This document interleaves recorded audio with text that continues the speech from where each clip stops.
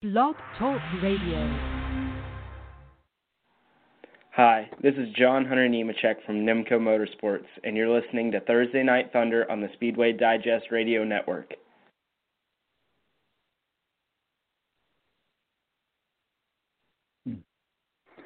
Hello and welcome to the Speedway Digest Radio Network. This is Thursday Night Thunder on the Speedway Digest Radio Network. We're having a couple of technical issues this evening, so let's go ahead and listen to a song from Ron Pistone and Pit Crew to get everything started, shall we? This is Full Throttle.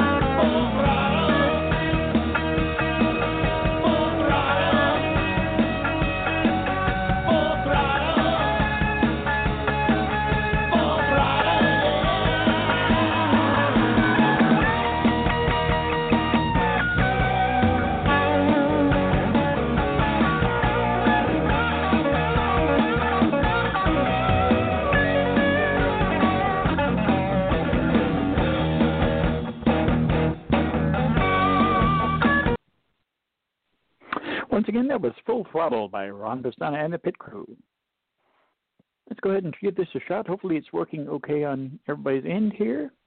Hello and welcome to the September 3rd edition of Speedway Digest Thursday Night Thunder, the most hardcore motorsports program on the internet. This is episode 189 of the series, and as I stated a few months ago, we are having some technical difficulties here on my end. Hopefully they work themselves out. I don't know what the issue is. I know I had a little bit of an internet connection issue, and I went to a backup computer, and hopefully everything will work out fine. I'm your host, Adam Jason Sinclair, and on tonight's program, Mykkal Mulalley-Kapalo and myself will be recapping the past couple of weeks of racing, previewing upcoming action, and discussing whatever other topics pop into the conversation. Ahead of Darlington, South Carolina Raceway's annual Throwback Weekend, Joe Graf Jr. and his SS Greenlight Racing announced today that they will throw back to the 13-time NASCAR Xfinity Series winner Elliott Sadler for Saturday afternoon Sports Clips Hope, a Hero 200. Graf Jr.'s number 08 Bucked Up Energy Chevrolet Camaro will relic Sadler's number 88 GT Vodka Chevrolet from Junior Motorsports from the 2010 NASCAR Xfinity Series season. Bucked Up is the every man or woman energy drink. We don't care about the color of your collar, whether blue or white. We all require energy to power our days. We want something that tastes like success, enhances mood and focus, and most of all, delivers long-lasting energy without the crash. the span of 22 years, Sadler made 397 Xfinity Series starts from 1995 to 2019, producing 13 wins, 106 top 5s, 227 top 10 finishes. The Emporia VA native made 15 Xfinity starts as a lady in black, winning the 2016 race for Junior Motorsports. Graf Jr. will make his second Xfinity Series start at the historic 1.33-mile egg-shaped oval. Darlington marked NASCAR's return from the coronavirus pandemic. In a suit-tough-to-tame debut at Darlington, Graf Jr. started 36th based on points, but captured a lead lap 19th place finish without the benefit of any practice or qualifying. The Sports Cliffs Help a Hero 200, 147 laps, 200.1 miles, is the 23rd of 33 NASCAR Xfinity Series races on the 2020 schedule.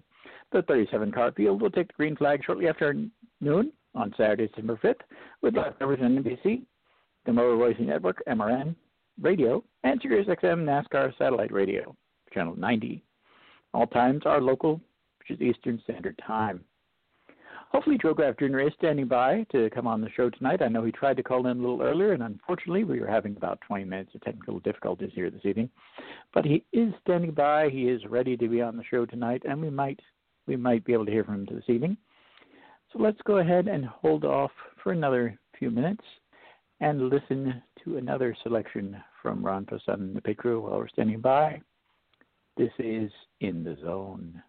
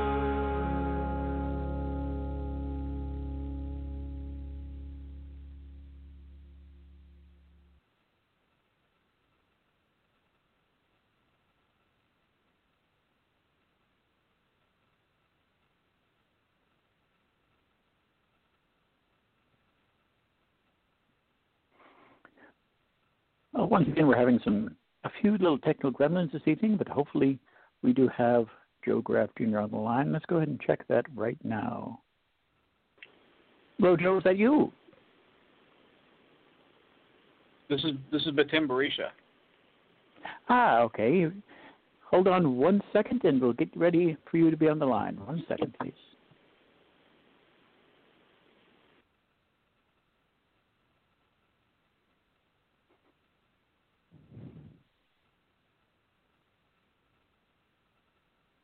As I stated, we are having some technical issues this evening. We do have our next guest on the line. Apparently, Joe Graf Jr. is not going to be able to join us this evening, which is okay.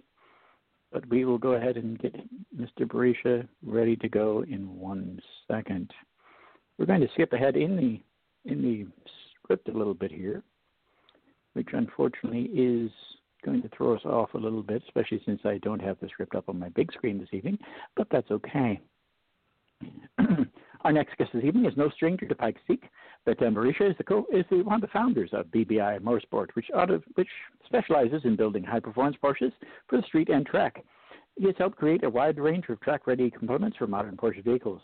The shop's 911 competition cars have proven successful in many road racing events and in their line of premium performance parts, which is constantly expanding. We'd like to apologize to Mr. Berisha for our little bit of a snafu here, but we'd like to welcome him to the program. Thank you. I appreciate Thank you. it. No problem. We've got a little bit of a technical glitch here this evening, and hopefully everything works out from here on out. First off, can you tell us a little bit more about the Pikes Peak Hill Climb? Well, we just participated in the 98th running of the Pikes Peak Hill Climb. They've been going for quite some time. Second longest running motorsport event in the United States, next to the Indianapolis 500. Which is pretty cool. So it's a lot of fun to be a part of. It's very unique, and it's kind of a test of crew, driver, and machine like none other that we found in motorsport. I know your car, the Little Miss Sunshine, is a fan favorite. What makes that particular Porsche special? Well, the car started life as a factory GT2 RS Club Sport built by Porsche Motorsport, and it's a non-street legal car, so they provide us a pretty good canvas to start with, and then we tailor that car to handle the hill climb itself. We're faced with challenges along with like elevation, the road itself. You have 156 turns. It's 12.5 miles long, and we've got a lot of bumps. What makes it kind of crazy is one day you'll practice up at the top. The next day the road will change because the frost heaves have changed a little bit and created different bumps and different apexes. So you have to be on your toes and have a really compliant car. And I think what makes this car special is that we've spent a lot of time to make the driver, David Donahue, comfortable in it. What's your average race weekend like? Average race weekend is pretty rough. So Monday you have tech inspection, typically between 10 and 12.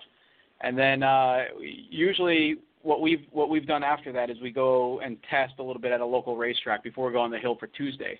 You have Tuesday, they break the mountain up in 3 sections because of all the different classes. So you only get to test a section of the mountain at a time. So Tuesday, for example, we tested up at the very top. Wednesday, we tested the middle of the mountain. And then Thursday, we tested the bottom half, which is it goes from the bottom to a place called Glen Cove. You start at about 9,500 feet of elevation and go up to close to 11,000. And the tricky part is that's Thursdays, that's qualifying. So they qualify everybody on the bottom of the hill. So you have to kind of have your ducks in a row by then.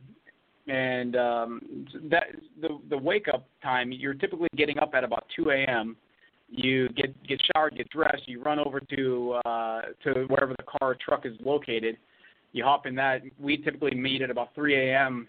We all meet at the shop, hop in the trucks, and start heading up the hill, which is about a 45-minute drive from town down there in Colorado Springs. By the time you get to the gates, they open the gates for the competitors at the bottom of the mountain at 4. But if you have to go and test up top, they'll open at 3:30 for you in the morning. You unload the cars. It's cold. It's windy. The air is thin. You get ready. By the time the daybreak happens, roughly about 5 a.m., you start warming the car up, and then driver gets ready. About 5:45, we start testing. And the test consists of you get about 3 to 4 runs of that portion of the mountain. So if you can really think about a traditional race, you can go out for a 20-minute session, you have practice, and you have qualifying, and then you have the race, and you have a handful of 20, 30-minute sessions out there. Where here, a typical run up the top of the mountain, where we tested on Tuesday, is about 2 minutes and 40 seconds, 2 minutes and 30 seconds. So the driver gets a total of 10 minutes a day in the car max, and you're trying to learn the vehicle, you're learning the track, and then you're trying to also make changes to make that car more compliant and keep it underneath you. So it's extremely challenging for the driver, and it's extremely important to have clear, concise communication between the driver and the engineer. So every change you get, you only have one chance to see if it works, and you get a handful of minutes to do so. By about 7, 8 o'clock, it's about your third run. You kind of get the lay of the land. The sun's fully up. It starts warming up a little bit from about 30 degrees to 45, 50. And by 8:30, you're done. So you load the car back up, and we're talking AM. We load the car back up in the trailer, go back down to the shop, grab some breakfast at about 9:45, 10 o'clock, and then start working on the car as long as it takes to get her where you want it. And then you load it back in the trailer that day so it's ready for the next morning. And then you do that day in and day out. So a lot of 16 to 18-hour days. And it's really hard to acclimate to going to bed early enough to get that amount of sleep. So the first night for example, on Tuesday night, we didn't get to bed till midnight because we were working on the car so much. Wake up at 2. Second day, you get 2 more hours, so you're doubling your sleep every day. So 2 more hours, and then the following day, we got 6 hours. So it was tough to acclimate, but that's what I love about this hill. I was lucky enough to start working on cars and building cars for this event back in 2013. We did 13, 14, and 15. Took a break. We came back last year in 2019. Ended up setting a record, and then with an entirely different car this year, Little Miss Sunshine. We took her up and ended up running. Pretty well all the way up, but as we all know, we didn't make it to the top. Mm-hmm. And what is your ultimate racing goal? My ultimate racing goal is to continue going back to Pikes Peak as much as we can. I would love to continue to build my business as a top-tier Porsche tuner, modifier, and actually car builder. I just want to keep our foot on the gas and keep doing what we're doing. Try to improve. Well, let me go ahead and throw you out to my co-host, Mykkal Mulalley, has some questions for you as well. Awesome. Okay, so my first question for you, were you always a Porsche fan, or did that, come about? I was always a Porsche fan. It all changed for me when I was about 8 years old. I was living in Washington State, and I had a picture of a Porsche 959 on the wall. And my cousin and I saw Bill Gates driving by in a gray market Porsche 959, which was a rare car, supercar that they built in the 80s that I didn't even know existed except for the poster we had. And for some reason, that completely changed me and made me quite obsessed with Porsche. And then I got lucky enough to start working on them. I was working as a lot guy and parking cars and washing cars at a dealership up in Washington State, and they had a guy by the name of Greg Fordle had a race shop in the back that they worked on Porsches, and he ran in the Grand Am and American Le Mans series. And I would just beg him to work on the cars, and finally he let me do it, and it was history. So I've been hooked on working on Porsches for the last 25 years now. So it's in my blood now. And at what point did you know that driving fast cars was the career for you? Well, I think that all changed. Back when I was about 19 years old, I bought a Porsche 944 for $800, and I decided to turn it into an SCCA ITS car. I built my own roll cage that was horrible, but it still passed tech, thankfully. And I started racing in ITS, and I went to get my race license in this double regional race up in Washington State. Ended up doing well in the school, and then my first race, I ended up actually finishing second, and then the next day I qualified first but still finished second. So I felt that I had, from a mechanical standpoint, from building our own cars to racing, I felt that this is something that I really wanted to do. And what is your favorite racetrack food? Right now, I'm going to have to say Laguna Seca. I've been lucky enough to drive Laguna Seca quite a bit, and there's still so much lost time hidden in that track that I'm after. So I really enjoy chasing down time and working on my line out there, because I'm leaving a lot on the table.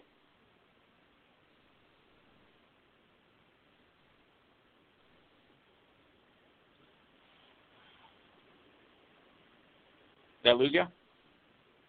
No. What's the only race you compete in is the Pikes Peak Hill Climb, or do you yourself compete in other races as well? Say it again. I'm sorry. What other races do you compete in aside from the Pikes Peak Hill Climb? Well, we do very weird offshoot races. I did the 25 Hours of Thunder Hill a while back in a Porsche Cup car we built. We do some half-mile racing also. What that really does is, on an old airstrip or a current airstrip that the sanctioning bodies rent out.